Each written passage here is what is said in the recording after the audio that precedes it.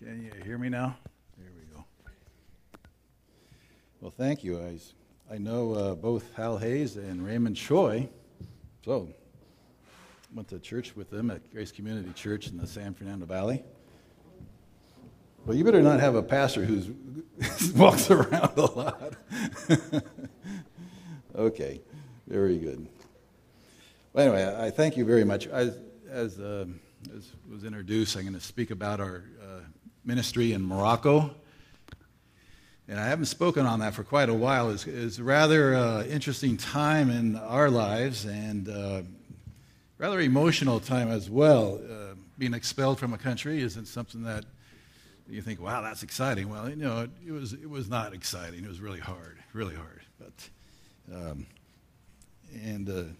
it's hard to leave the church there in Morocco, and we fell in love with him, and then one day we just had to leave. So it happens all the time, I guess, to missionaries. Since we left, actually in the last couple of years, about 150 were expelled. It's really very hard.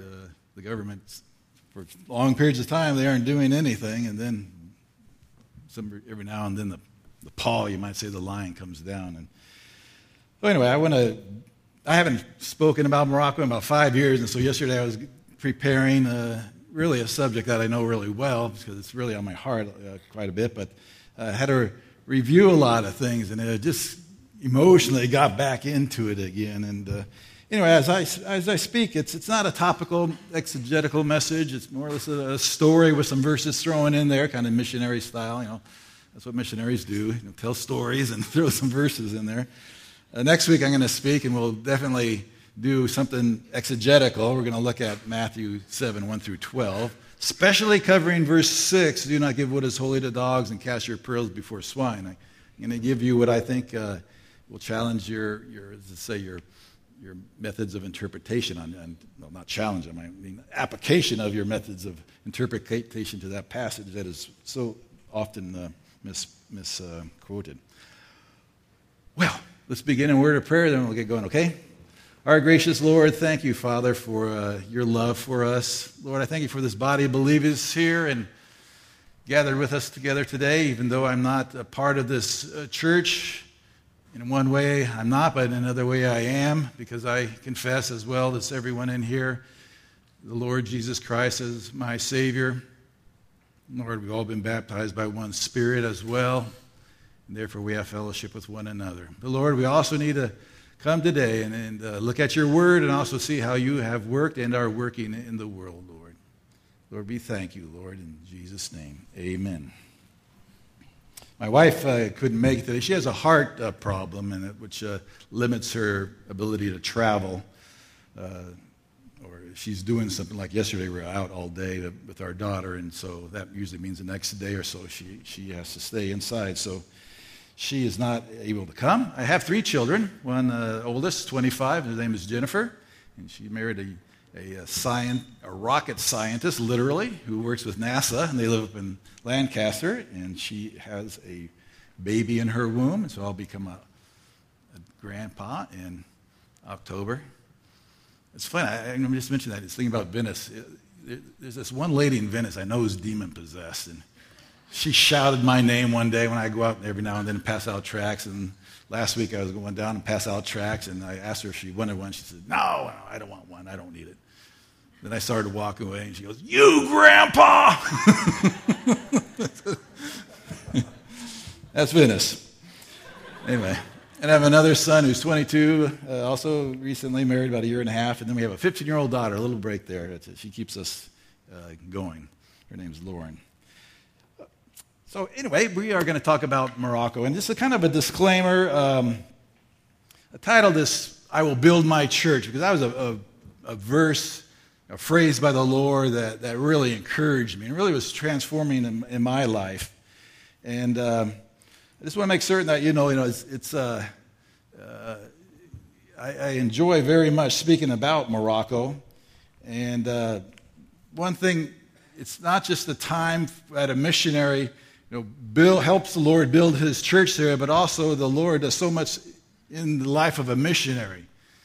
And probably that is the person that is most greatly affected through one's ministry itself, because the Lord just uses His Spirit and transforms a life in a great way, especially when you're under intense circumstances such as we experience. So all this is to say, my life was just transformed greatly in ministry over there, and I just give the glory to Christ. And so a lot of times, because I'll be saying, I did this, I did that, but, behind that is not only a loving wife who's supporting me, but also a great God in our Lord Jesus Christ. So anyway, as it was said, I was saved in Sweden back in 1975, going there at University of Uppsala for 1 year. And then actually I went overseas because I just needed to get out of the country where I was lost.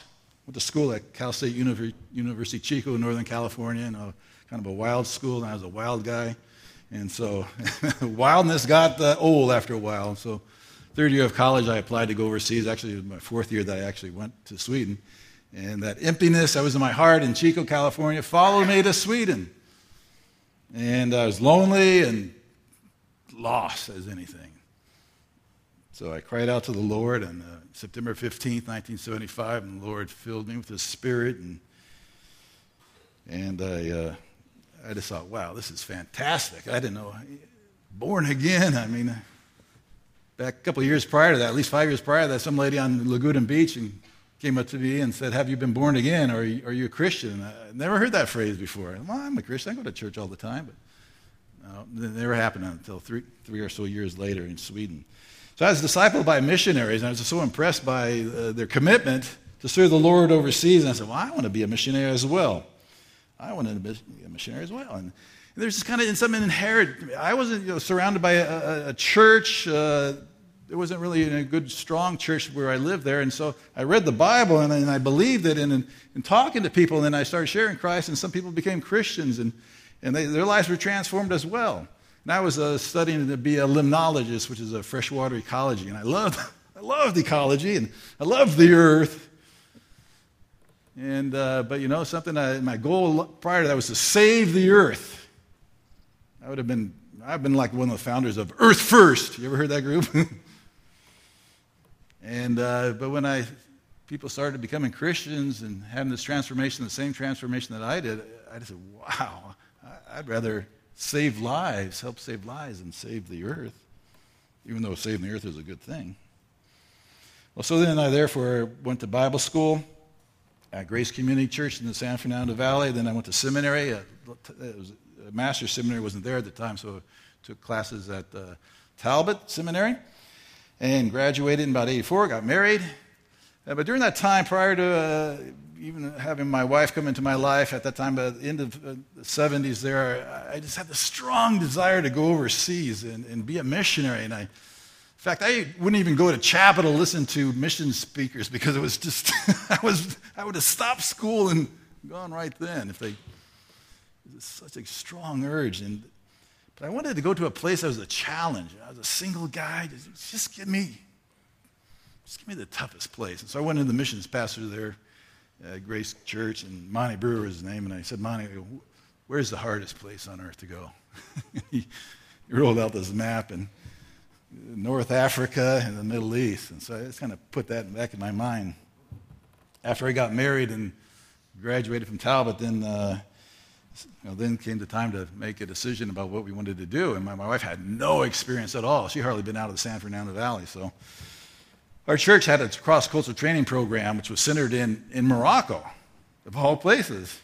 And so we were told or required to go on that 6-month, 5-month training program in Morocco. And while we were there, we loved it. We did well in the language and learned the culture, so we went back then as full-time in 88. But just a little bit about Morocco. Morocco is a beautiful country. They call it like California of the Mediterranean. It's really, really a pretty area. The latitude, Casablanca is about the same latitude as Los Angeles. The vegetation is the same, nice climate. It's a beautiful country. In fact, one poet had said, the French poet said, they're in springtime. They don't have a lot of herbicides. Well, they do, but they don't use them as extensively as we do. So a lot of wildflowers come up. In the springtime, the fields are golden and purple and yellow. And One French author said, like God just took a bucket of paint and all over Morocco. Really beautiful. It's a friendly place. It's hospitable, but it's dark.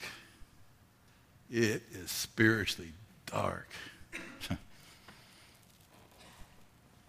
Islam rules there. I mean, it's like 99.999% are Muslim. No visible church there. I mean, you might see a church building for Catholics or Protestants, foreigners, but nothing for the Moroccans. They will not acknowledge that anybody's a Christian, a Moroccan. Does not exist, they would say. Let's just say they keep people, Islam, what it does, it keeps people in ignorance. Ignorance. That's why, the satellites, when they started popping up all these satellite dishes on there, that's really threatening to the Arab world, and probably why you have the result of the Arab Spring. But 20, 30 years ago, that wouldn't have happened. No internet, no satellite dishes. Keep the people in ignorance and darkness. As I was learning about Islam there, I kind of learned more by talking to people and learning about it. I was talking to one guy, and I said, well, why do you believe Islam? He says, well, because of the miracles in it and all the scientific knowledge in it. I go, oh, really? He goes, yeah, for example, if a fly drops into a glass of water, so says the Quran or the Hadith, you don't just take the fly out of the water. You take your finger and you dab the fly around in the water, then take him out and you say, Bismillah, in the name of God, then you drink it. And I started laughing. I thought he was joking. And he had this serious look on his face. Oh, yeah.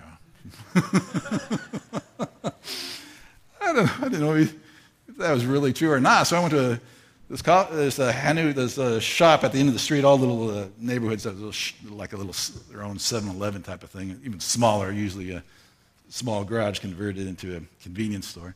So I asked this friend of mine, I said, if a fly drops into a glass of water, what do you do? He goes, you take your finger and you poke it in the water, and take it out and say, Bismillah, in the name of God, and you drink it. Then he was a little bit older than the younger fellow right next to him, and I looked at him, he goes, no. He himself didn't believe it. But this was an example to me. Whoa, this country is really dark. There's no influence of Christ. I mean, I didn't become a Christian when I was 20, 21. Prior to that, I would always hear things about Christ. You could turn on the radio or the TV, go by a church, or in my case, we had even attended a church. You always hear the gospel. My mom even hung up on our bulletin board the golden rule: to treat others as you'd have them treat yourselves. And it's influencing. Even though you might not be a believer, it's still a light. But Morocco is just hardly anything. Anything. Very few Christians. I think out of a country about the size of California, there might be 2,000 Christians. Maybe a little bit more now since we've been there. But we were there about 2,000. But of those 2,000, on a Sunday, only maybe 150, the whole country would get together. I imagine there are probably that many right here, right now. So, this would be those who had, I'll use the word, the boldness or the courage to meet together on a Sunday, it numbered about 150. Small little groups, might be 3, 4, 7, 10, 15. Super large church might be, 20, maybe. Just to illustrate how many that would be out of, 30 million, let's say. Say if Dodger Stadium was filled to capacity, 55,000 people. The announcer gets on and says, they're all full of Moroccans. When all the Christians here to come down on the field, that'd be 1.5. That's all. So, well, something? It was just, to me, it was gold. I read the book of Acts. I wrote, for my salvation, I read the book of Acts, and it was exciting. People getting saved, getting baptized, and getting persecuted, and they went out and still serve the Lord, and I read that, but then I did my life here in California, and it was kind of a disconnect there. Lord, I want something like this. So, We signed to go to Morocco. There was missions movement started in the late 1800s in Morocco. Our agency that I was with was called Gospel Missionary Union. They changed their name about 10 or so years ago to Avant Ministries. But they started about 1890s there. I used to read the old accounts, too. They even had them still, the old accounts of the missionary. And they'd take about a 2-week trip over to what would be present-day Tangier, set anchor, then take all their goods off of the boat and put them in a little dinghy, then go to shore, get on a donkey, and then for 2 weeks they'd ride by donkey back down to Meknès, where we were. I used to complain about a 4-hour train ride from Tangier to Meknès. I get in at 11 o'clock at night. And I'd read that article, and I kind of go, well, it's not too bad. A lot of missionaries gave their lives, and they ministered up until 1967, and the government said, okay, all missionaries out. So from 1960 on, you can't be a missionary in Morocco. You have to go there for some other reason. I taught English for a while, and I started my own business creating Arabic language material. But anyway, the church there's already a little nucleus of a church going on in the city of Meknès where we lived, and they called it the Dar Kibir. The big house. It was an old house in an old part of town, about 300 years old, around there at least. Narrow streets, cobblestone, no cars could go through that area. In fact, there's a little kind of maybe 10-foot wide cobblestone street going down, and then there's a little alleyway. In fact, it's called Durb Skat is the alleyway. And there's about 3 houses in there, and at the end of that little maybe 30-yard, maybe 20 yards, little alleyway was the door, number 3 for Durb Skat. And it was well known throughout the community because when the missionaries were kicked out, there was one missionary with the Gospel Missionary Union. Her name was Isla Davis, and she just went down and changed her card, or residence card, from being a missionary to being an English teacher. Like, oh, Isla, you're a great lady, no problem. But she still carried on her ministry there. Taught a lot of kids, English, and taught them the Bible. Some of them even became people in government. Anyway, so that's kind of what we are. In fact, our ministry lives overlapped 1 year. She got a stroke and she had to go home, but we had the privilege of serving with her for 1 year. But during that the initial years, there's a gentleman who had been in Morocco for a long time, and he described ministry in Morocco like a wagon wheel, or a wheel with a hub and spokes going into it. The spokes not overlapping like a bicycle, but spokes representing the different Moroccan believers. And what he was saying there, they don't cross over because they do not trust each other. It's true. Even Christians had a very, very hard time in this Islamic society to trust one another. The hub, he said, would be the missionaries. They would trust the missionary. He was trustworthy, or he or she. So the spokes of this wheel would go into the missionary and trust, but when the missionary pulled out, what would happen? The wheel would collapse. So what he said was this kind of ongoing effect. Missionaries coming, the Moroccans trusting in them, he pulled out, the church would collapse. No trust. Again, that's the result of a society that has no influence of the gospel. In fact, they have a saying there in Morocco, kind of depicts that. When Moroccans, outward, they're very friendly, and even inwardly they are very friendly, very hospitable. And so when they greet you, they smile, and they're asking everybody about everybody in your family. How's your mom? How's your grandma? How's the kids? And they just go on and on and on while you're shaking their hand. And then you're smiling the whole time. Labas, everything's fine. So they have the saying in Arabic, Snan al-Sinan wa fi qalb khadi'a, which means this, teeth to teeth. So their greetings, the teeth to teeth. Teeth to teeth, and you're smiling, but in the heart there's treachery. That's what they say about themselves. We greet each other, we're happy, we're smiling, but inside there's treachery. You're devising something against this guy. So no trust. In fact, my wife, Margie, had a little discipleship group. She started with a couple of these believers, Alteca and Sophia, and she wanted to talk about friendship, and so she said, well, who do you trust? Who do you trust in life? And Alteca thought for a while, and she said, my sister. That's the only one. She comes from a family of about 9. And no friends, no anybody she trusted. Sophia thought for a while. Honestly, she said, I don't trust anybody. No one. Very hard to build a church where there's no trust. Very hard. Fear is probably the primary obstacle in a country like Morocco. You hear stories of when we got there, it happened, I'm sure, a good number of years before we got there, but in the northern part of Morocco, the Rif Mountains, English missionary served there, and he led a young man to Christ. He was teaching him the Christian gospel. He tells his family. One day he comes home, the young missionary, there on his doorstep is the body of this young man, his throat slit, dead. Shook him up so bad he went back home. In Meknès, well, and therefore, that's why I say there might be 2,000 believers in Morocco. By the way, they become believers often by listening to the radio. They hear the gospel over the radio, so they might become a believer inside their home, but now then to gather together as a group, that's another thing. That takes another commitment. We had a church, again, at its height, it was about 15 to 20 people. Mega church. It's a mega church in Morocco.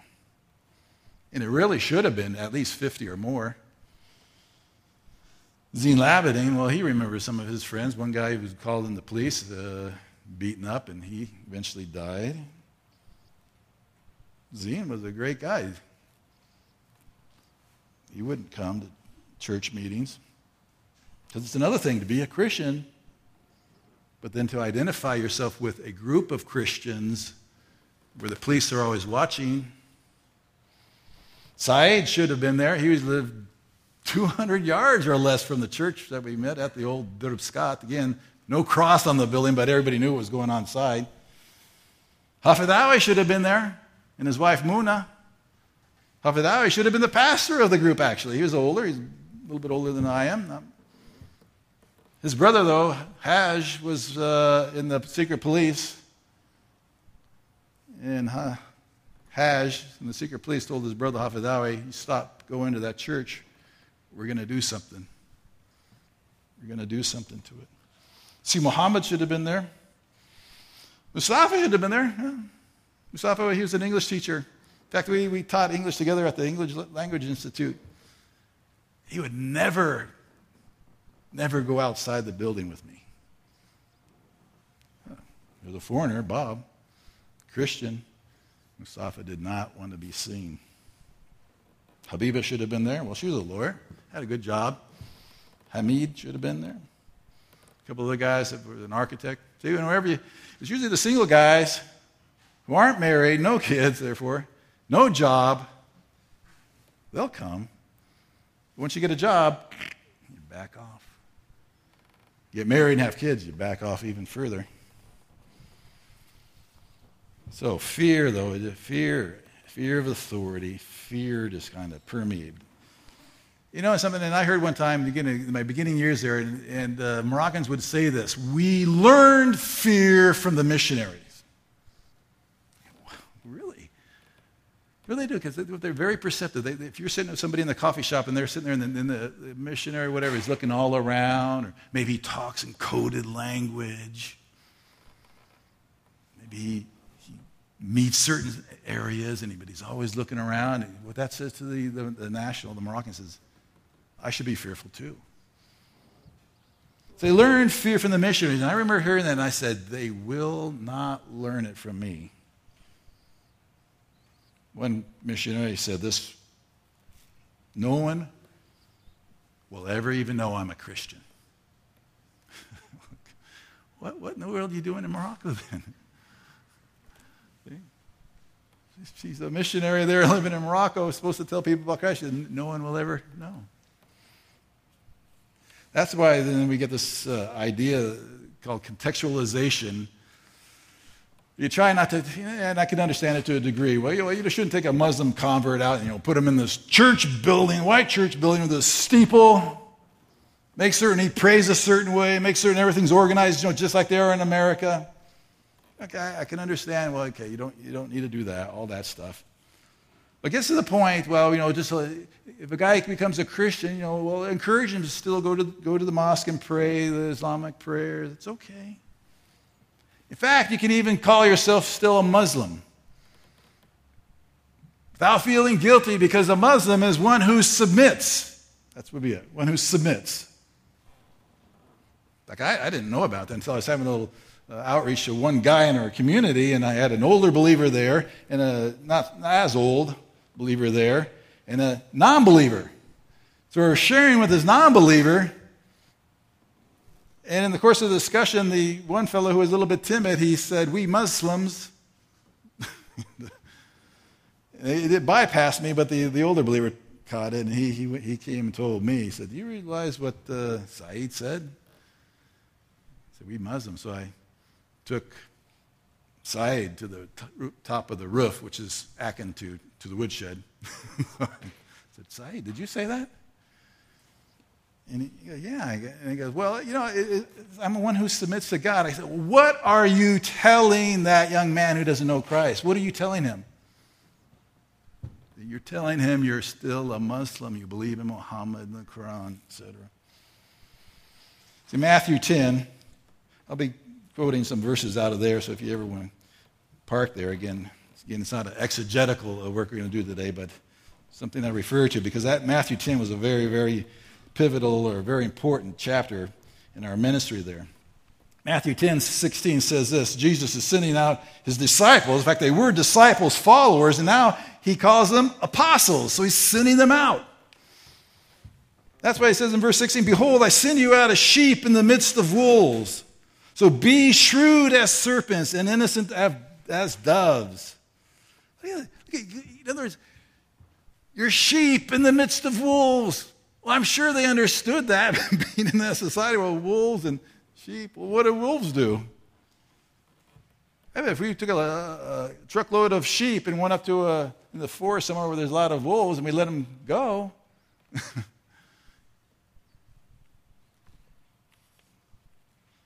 see? You're sheep in the midst of wolves. There's dangers there.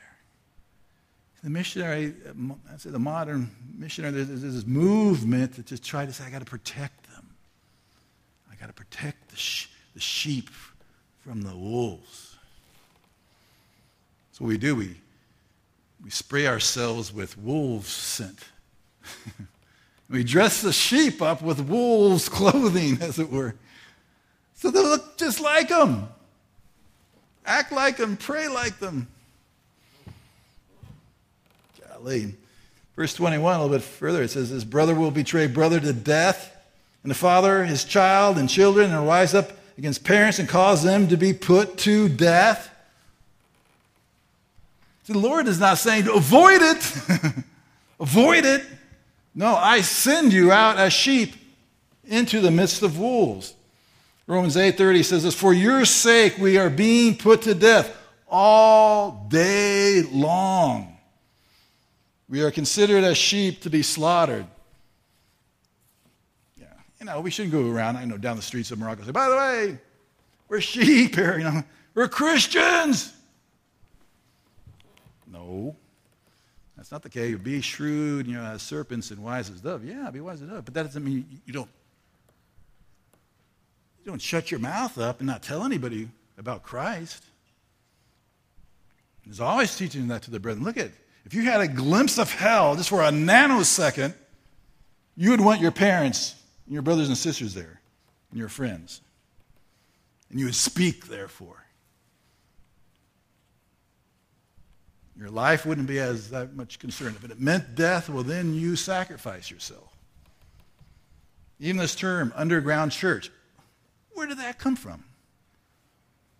Again, I understand we can't, in Morocco, you can't have a church building there. So the first church of Meknès, for Morocco. You can't have that. I understand that. But this is from underground church. See, nationals hear that all the time. Underground church. Underground church. Underground. Yeah, we should be underground. See, what is that? See, we learn fear from the missionaries. You tell them that all the time, and it implies, I shouldn't be open about my faith. I shouldn't be telling people. See? Jesus said in Matthew 5:14-16, "You are the light of the world. A city set on the hill cannot be hidden." Nor does anyone light a lamp and put it under a basket. Brethren, that's what we're doing in these countries. Until the church visualizes or understands it's not an underground church, but it's a church, it's like a city on top of a hill. Like a candle on top of a lamppost put out there. Why? Jesus, so everybody can see. See, and this was my guide, especially Matthew 10, the New Testament. I don't have to listen to some missiologist out of Pasadena to tell me to start teaching my guys to be Muslim, even though they're Christian. Tell your guys to be wolves underground. I continually would communicate that to the brethren. But there's always a sense of frustration because on my part, I'm a foreigner. You know what they would say to me if they got caught? You get out of the country. So there's this frustration within me. And then I understood it, the brethren. And oftentimes I say, you guys, I know. I'm teaching this. There's a frustration on my part, but the Word of God says this. Well, our first 5 years there, I think the key word there was patience. Why? Because you're going into society. I didn't know one lick, really, of Arabic at all. In fact, they speak Arabic and French in Morocco, and I said, well, I'm not going to learn French, because Arabs always come up to you and they start speaking to you in French. Bonjour. Parlez-vous français? Un peu. That's it. But then they continue talking. I said, no, I don't speak French. And I'd say to Arabic, لا تكلم فرنسية. من فضلك حكي معي بعربية. Please speak with me in Arabic. They look at me. See, the Moroccans, they just said, you're a white foreigner, you speak French. I said, no, so French is good. A lot of them knew it, but the Moroccans knew Moroccan Arabic, a lot better. So I want to learn their heart language to be able to communicate. So the first 5 years, it's primary learning language. I go down the shop down the street, and I would just sit on a 30, 50-pound sack of sugar and just listen to Arabic. Just listen to it.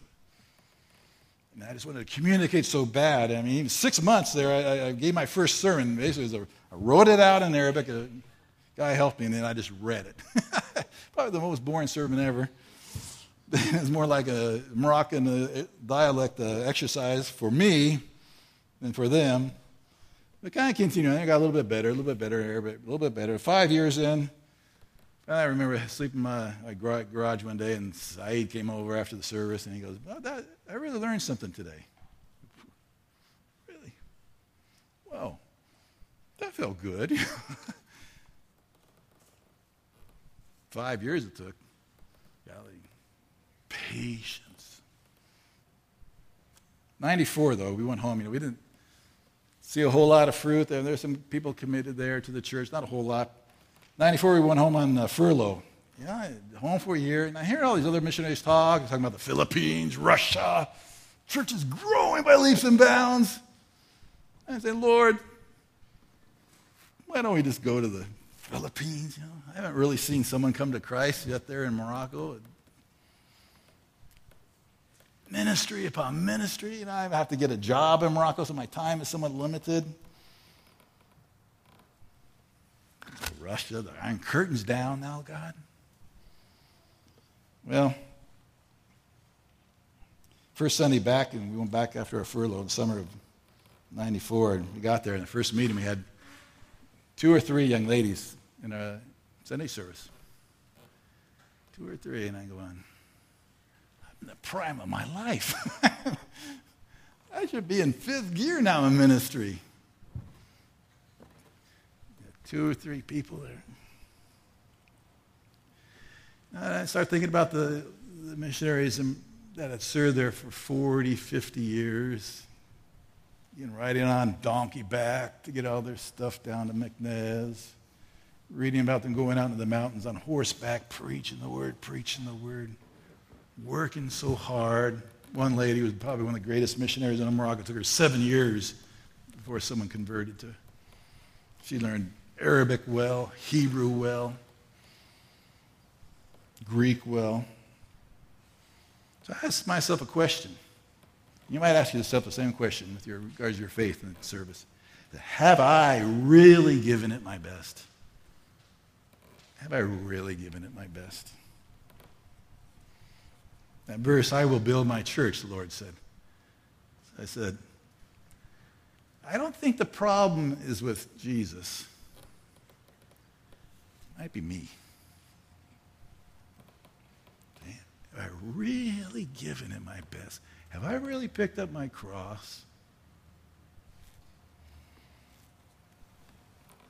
So, and I said this, there was a fellow missionary there with us, and they left that year prior to us coming back on our furlough. And when your coworker leaves and then you're the only one there, you know what you feel like doing.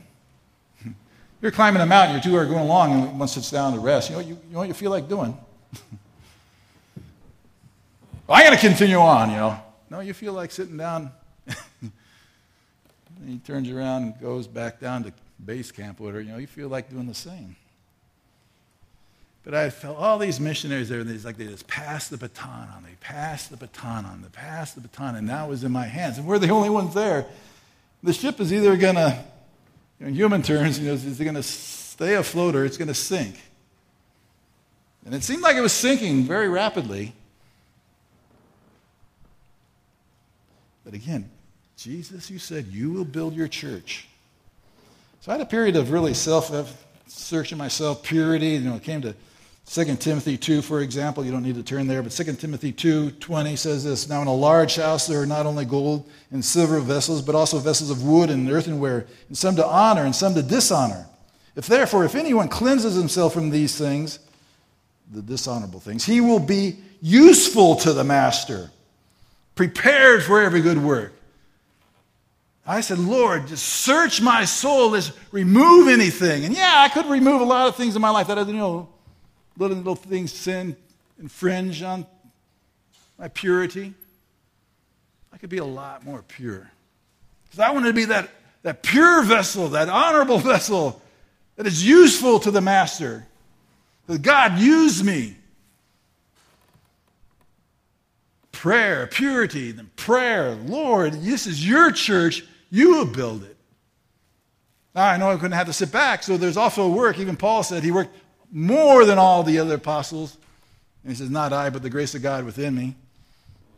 But you read oftentimes in the I labored. When I was back east one time in the New York, Long Island, my cousin lived there. This is way back in the early 70s, and he used to work clamming, getting clams out of the bay there. So he had about a 10-foot pole with a basket on the end of it, one like that, kind of iron rods went down, and then you get in the sand, you have the wind blow your boat, so it'd be moving you along, and you try to cover as much ground as you could, and he would make at that time, I'd say about $150 a day. Wow, that's good for a high school kid back in 1972. But he pointed out, he goes, hey, see that guy over there, Bob? We call him the animal. He makes $300 a day. That was huge back then. He just worked. I just try and apply that to the spiritual life. I said, if I share Christ with more people, I'm probably more able to catch more. So I need to work harder too. Now in Morocco, what they would do, people would listen to the radio, I said earlier, and they hear a broadcast coming in from Malaga, Spain, or some Marseille, France, and I think even some Paris. And so these different groups, our group, Gospel Missionary Union, North Africa Missions, I think they're called, I forget what they're called now, and Campus Crusade for Christ, all had these radio ministries.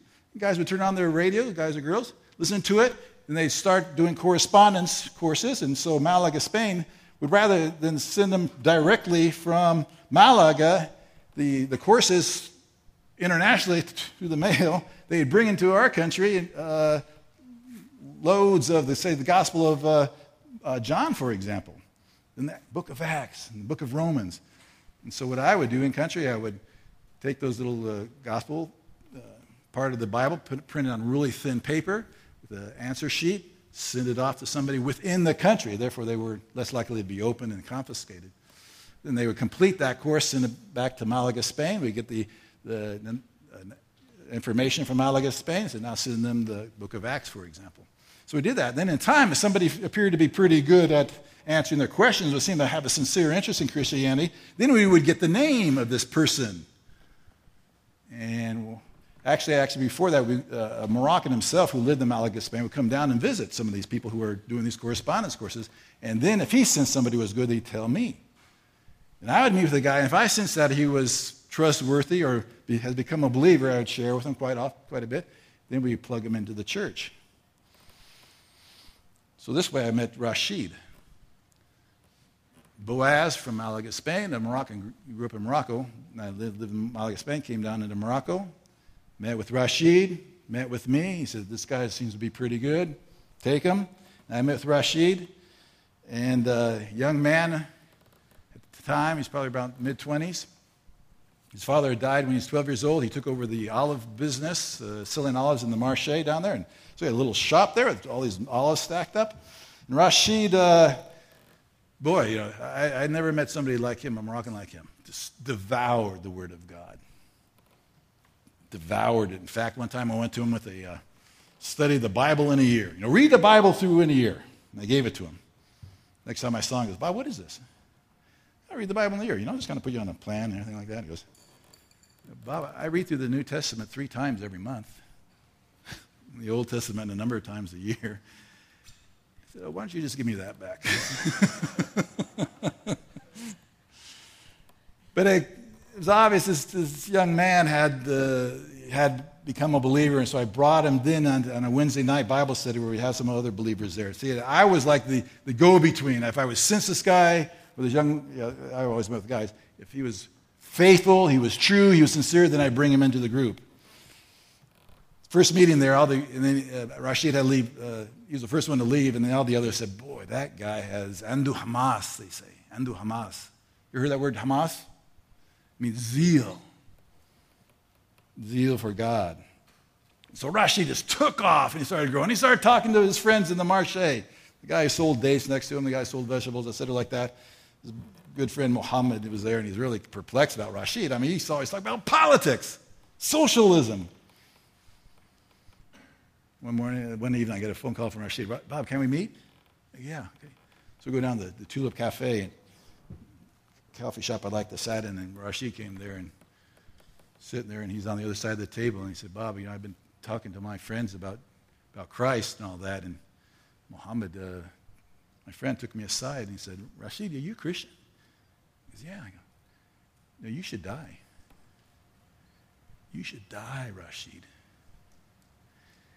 And Rashid's a really emotional guy, and those words just penetrated him. And he's telling me this. Tears is streaming down his cheeks. Well, here I am, I'm an American, well protected by America, whatever. And I never had anyone tell me I should die. But now as a shepherd, I got to encourage him. So I started singing his favorite song, Allah manjitna, Allah manjitna, Allah manjitna, shkuni kadaridadna. God is on our side. God is on our side. God is on our side. What can man do against us? That's Rashid's favorite hymn. And you wipe those tears away? Yeah, you're right. You're right. And he just took off then. He just took off, and at that time, we just started these summer Bible school camps. It was kind of unheard of in Morocco. We started them in a resort city up in the mountains. We were singing there for a whole week. We had Bible meetings. We had teachers come in, and I was organizing the whole thing, and it was great. But we had the meeting house, and we had the youth. There was about 50 there that day. And this time was really amazing. The youth had to pass along a small road, dirt road, not too far to the place of meeting, and I would go out a lot. And the neighbors there was a neighbor there sitting in the chair every day, white robe and a beard, reading the Quran, and you'd hear the singing. And the lady said, they'd ask me, well, what is that poetry you're doing, everything like that? And I said, well, you like it? I said, yeah, it sounds good. So the last night we were there, I walked into the group of Moroccans. They're all kind of happy, the end of camp. And Say, by the way, I just met this, people live on the street over there, and they said they like the songs. In fact, I even asked them if they would mind if we came over there and sung to them. And when I said that, the fear levels goes. You're talking about kids that they won't let anybody know they're a Christian. Go out and sing to the neighbors there where they have call them the sahab al-hay, the owners of the beard. So we did. We took them out, and it was kind of like you ever seen a kindergarten teacher pulling all the kids out of the rope. They're all holding them onto the rope and take them over there, and they sang a song, and the people liked it. I mean, the neighbors, they had everybody, the maids and everybody on the balcony, and they had other people come over and sang about 3 songs. And I tell you, they went back. They went out there, scared as little kids, little sheep, you might say. They came back, the Moroccans, back to the meeting house. So excited. One girl said, seems like we're in a different country. So the church started growing. The church started to mature. The church started being a light. It started to become more like what Christ would want the church, not something hidden. Then in 1966, something really important happened. We were talking about another church in Marrakesh South in our meeting, and talking about how the believers down there, started being the ones who initially contacted these people who were interested in the gospel, rather than a foreigner. Because a lot of times you don't know who this person is who's doing these correspondence courses. He could be a secret police, for example.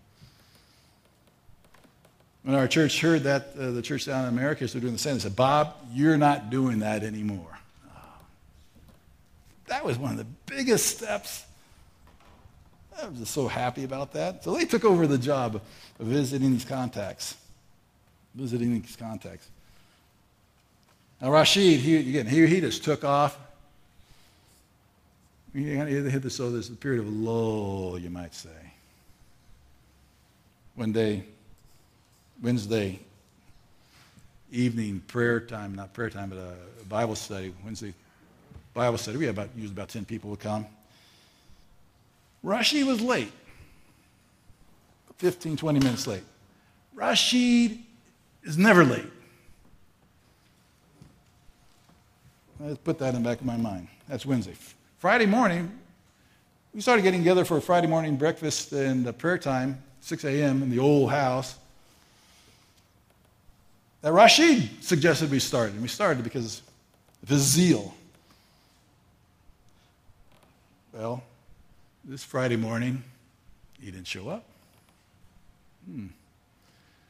I'm thinking, late Wednesday, Friday, he's not there morning.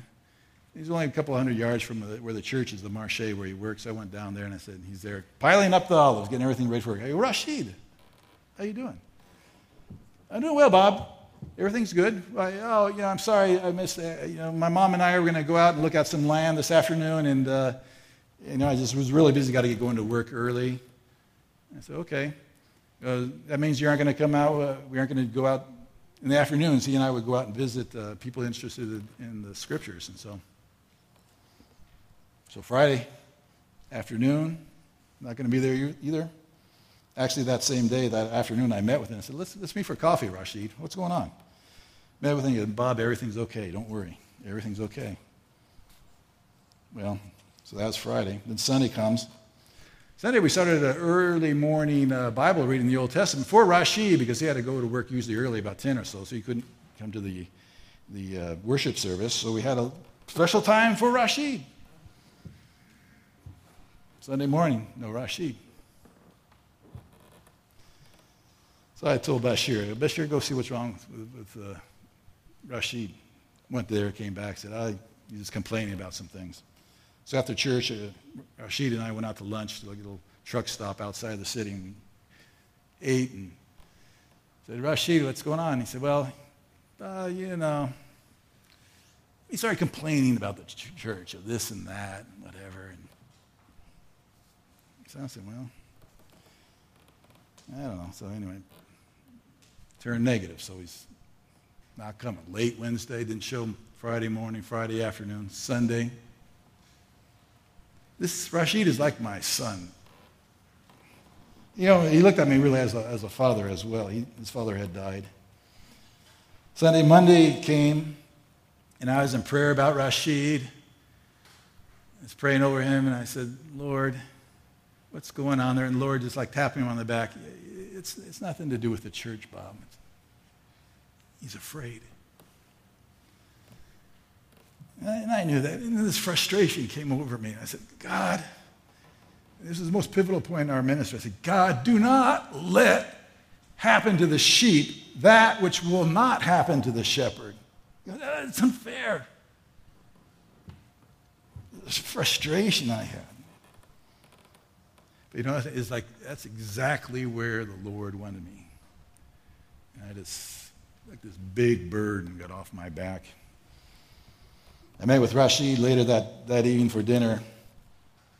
Went out to eat Monday and said, Rashid, what's going on?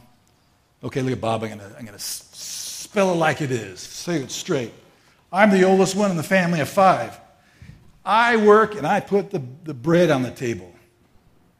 I send my kid brother and sister to college. I have to save up money so that they get married. If something happens to me, there's no bread on the table, there's no school, there's no marriage for my brothers and sister. Somebody blows the whistle, I'm put in jail. I looked down and said, Rashid? I said, do you love the Lord? I'm thinking about Matthew 10 here. He goes, yeah, Bob, you know I do. I love the Lord. I said, not enough. In fact, you aren't even worthy to be his disciple. He who loves father or mother more than me is not worthy of me. I thought this was hard for me to say. It was like a knife. It's like a two-edged sword. Right into his heart. And I said, Rashid, you go home and you read Matthew 10. So we parted and went his way. The next day, went to his home, and at lunchtime, he was coming down the hill, and there he saw Bob again. Lunchtime, and met with him in the car again. Said, how you doing? He said, coming to meeting tomorrow night? No. Have you read Matthew 10? No. So we parted. I went home Tuesday. That's Tuesday in the afternoon. I get a phone call about 3 o'clock. Hey, Bob, can I come over? It's Rashid. Oh, yeah, sure, come on over. Come on over and meet him down the stairs and walk up the stairs, and we get into our living room, right, and we sit down. He sits down and, tears, a dam just breaks. He goes, Bob, forgive me. And he said, Evie, forgive me.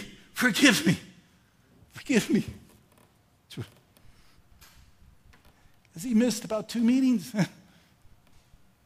No, because he had put the fear of the world in front of his love for Christ. Well, Rashid took off again. He took off in growth. He made it the next Wednesday, the next day on time, and when the church started to grow. Like Rashid was zealous now. He went through these valleys. He reached out and had Badr saved. Badr was the guy doing correspondence. He met with him, led him to the Lord. Badr brought Mubarak and Mustafa to the church. Also Fatiha, another guy Hisham. So the church was growing. It was exciting. People were happy. Badr, young man, still in high school. Last year at high school, he did something foolish. It was during Ramadan, where you aren't supposed to eat during the daylight hours. They fast during the daytime, but they feast during the night hours. It's kind of changed their biological clocks. But at that school, some of his friends said, hey, Badr, you're a Christian, why don't you eat this orange? So he ate the orange in front of them. Uh-oh. His parents eventually found out. The principal found out, wouldn't let him graduate until he renounced his faith. The roof blew off of his family's house. I took him home one time and said, look, let them meet me. If looks could kill, when I walked in that family, if looks could kill, I would have had 1,000 arrows. Father eventually did deny the Lord. Came to church the next Sunday like nothing happened. He goes, well, what I say with my mouth and what I believe in my heart is 2 different things. I said, no. You need to get things straightened up. You need to go back to those people that you denied your faith in front of and get it right. He eventually did. Eventually come to church one time with a hat on, glasses on, sat. We sat in these little kind of sofas in a U-shaped thing, and he's sitting right across from me. And I look at him, big bruises under his eyes. His brother had told me, if Bob remains a Christian, I will kill him. Father paid the price. Church still started to grow. Friday prayer breakfast one morning, we were there gathered for prayer, and the two of the guys are talking about how their parents, their fathers were arguing outside of mosques. Saying, your son led my son away from Islam. No, your son led mine away from Islam. So it's Ba'ath's parents and I believe Mubarak's parents arguing there. Their son had been taken away from Islam to Christianity. And I'm hearing this going on over this discussion with about 5 or 6 guys, and I just kind of looked away, and I just thought, thank you, Lord. And a smile came across my face. And the guys looked at me and said, look at Bob, he's smiling. They didn't understand. I was so pleased with what happened. They're being a light. They're being sheep in the midst of wolves. And it's affecting their society. So I was so pleased with the young men and women. About this time, also, Hisham came to one of the meetings. And Hisham was the guy who was on the border of becoming a Christian or not, because all of his friends were becoming Christian. But yeah, he told me one time, look at Bob, there's 2 things that bother me about Islam that keep me from giving myself to Islam. The one is that the violence within Islam, and also that Muhammad, the prophet, was really a kind of a pervert. So he couldn't give himself to Islam because of that reason, but he was attracted to our group, our meeting there, but he wouldn't commit himself fully. So he still was in the neighborhood with these other guys, and the owners of the beer, the Sahab al-Hay, we called them, they were the Islamists. They're there. He's hearing things, and he comes to a meeting on Sunday morning. He said, the Sahab al-Hay, the owners of the beer, are saying they're going to consider our group, the church, as a terrorist organization, and Bob as the president. So I'm sitting there, and I hear that. And all the eyes, all the youth there, the Moroccans, they looked at me, and they were wondering, what is the shepherd going to do? They came up to me and said, don't worry, Bob. We will tell you when it's time for you to get out of here, okay? And they kind of surrounded me like muskox surround somebody who's a little, he's kind of cute in a way. But those words, Bob is going to be the president of a terrorist organization. Also, Hafadawi, the man who should have been the pastor of the church, older gentleman, a believer, his brother Haj told him he was going to get Bob. I'm going to focus on him. Hafadawi was dying of cancer. Went to visit him one time in the hospital in Rabat, the capital. And talking to him, and he just starts crying. Hafadawi, what's wrong? Don't worry. You're going to go to be with the Lord, and everything's going to be okay. He goes, no, I'm afraid. I said, don't be afraid. The Lord's with you. Don't be afraid. He goes, no, Bob, I'm not afraid for me. I'm afraid for you, my brother. My brother. So all this information is coming to me now. Now I'm thinking, in the quiet of my home now. I remember one time taking a shower, and there's this fear of claustrophobic fear came over me. I started thinking, I'm going to go to Fez today. And I said, Fez, on the way there, there's always these trucks passing, and every now and then you hear a truck ramming into a Peugeot, a smaller car, and just squishing it.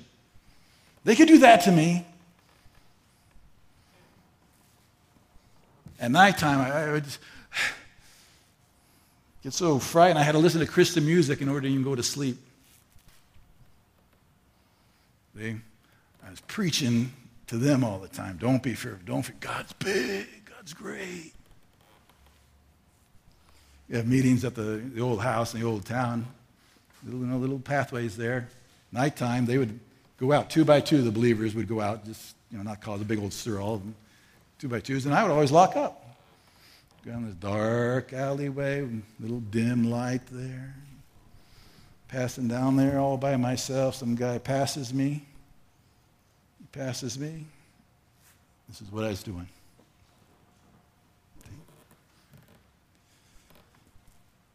It's one thing to say, yeah, I'll die for Christ. I'll carry my cross. I tell you, when the time comes to put out your hands, that's what you want to do. Bring him back. No. 98 came, and we had to go home for have a child. My wife was having trouble in the pregnancy, so we went home. While we were home, police came to our home and took all my library away, took the guy that was house sitting to the jail. They also took 4 Moroccan believers to the jail, a couple other Canadian missionaries, and they put them there in jail. So they were in jail, and they were really mistreating the Moroccans. Had only by law for 2 days they could keep them down in the dungeon, as they call it, a thing about 6 feet wide and about 15 feet long, and they filled it up with about 13 people. Little tiny windows, all they had. One little hole in the ground to go to the bathroom. The whole idea is that it's there to scare the wits out of you, so whatever you are doing, you will stop doing it. Well, the 4 Moroccan believers still had their faith. One was a man, one was a woman. They're married, Muhammad and Stia, and they separated them, and they told Stia, said, your husband has come back to Islam. He's come back to following Muhammad. And she said, no, he hasn't.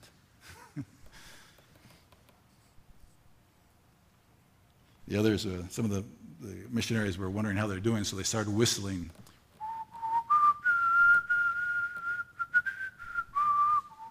Samamtu ani atba Yeshua. I have decided to follow Jesus. And the Moroccans themselves would whistle it back to them. So they knew that their faith was strong. In fact, when they eventually got out, and nothing was decreed against them. They held strong to their faith. We were home, but then we were coming back in to Morocco a couple months later, and we got a letter saying, by the way, we were following it by phone, but also somebody gave us a little newspaper clipping saying the police have expelled one missionary from Morocco and are searching for another, Bob Conover. So we were told, don't come back yet. I said, look, everybody knows in our church we're coming back mid-May. If I did not come back then, what would we have told the church? Bad example. So I went back, and I know time's basically up here. I just 1 minute to give you went back to Malaga, Spain to get over jet lag, and the day before we were to go back into Morocco on the boat, a ferry boat from Algeciras, Spain, into Tangier, I started hyperventilating. You talk about the whole thing, they're going to be waiting for you. In fact, my arm started to contract like that. Somebody met with me in prayer, took a little prayer walk. Next day, we got on the boat, crossing the Straits of Gibraltar. We go to the police, we give them their passport, and they check on the computer. We thought, everything's all good and everything. We're outside eating our last ham sandwiches for a while, and then all of a sudden I hear, Robert came to me and said, you got problems with the police in McNez? And I said, no, but they might have problems with me. So they arrested us, and anyway, long story short again, but I had a court case. They decided that I had not broken the law. So when it came down to it, I was facing the representative of the king, and I just said to her, the lawyer, and I said, okay, what's the story here? Do we get to stay or not? And she said, you can stay, but if anybody wants to know anything about Christianity, you go tell them to buy a book or something like that. I said, ma'am, 2 things in our faith we cannot do. We have to do it, obligatory. 1 is tell people about Christ. 2 is that we're going to meet as a church. And that's what we're going to do. And she just shrugged her shoulders. Well, 8 months later, the police called me and said, you got 8 days to get out. 8 days. But we left, and I went back, actually, we were expelled in March of 99, went back a short visit in about 2005, and met there. Some of the believers had left the city, and I saw Bashir, one of the dear brothers there. Still waters run deep. Bashir was always kind of the quiet fellow. But now here he is. He's running a meeting in his house, going to another city, bringing them all together, carrying on the work. And I said, wow, Rashid, thank you for carrying on the work. Thank you. And he just said to me, he said, Bob, I'm just doing what you did. Well, I was doing just what the Lord told me. The Lord told me I will build my church. What he said I would do. But during that whole time, things he taught me. Be pure, be patient, work hard, be courageous, pursue the weak, don't be ashamed. Christians never have to apologize for the truth. And above all, give glory to Christ. Amen. Thank you. Our gracious God, I thank you for those brothers and sisters there in Morocco who have endured so much over the years and even now presently, God. Thank you for those. Thank you for your word, which encourages. Thank you for the word, which is our standard. And above all, we thank you, Jesus, for you being our shepherd. In your name we give thanks. Amen.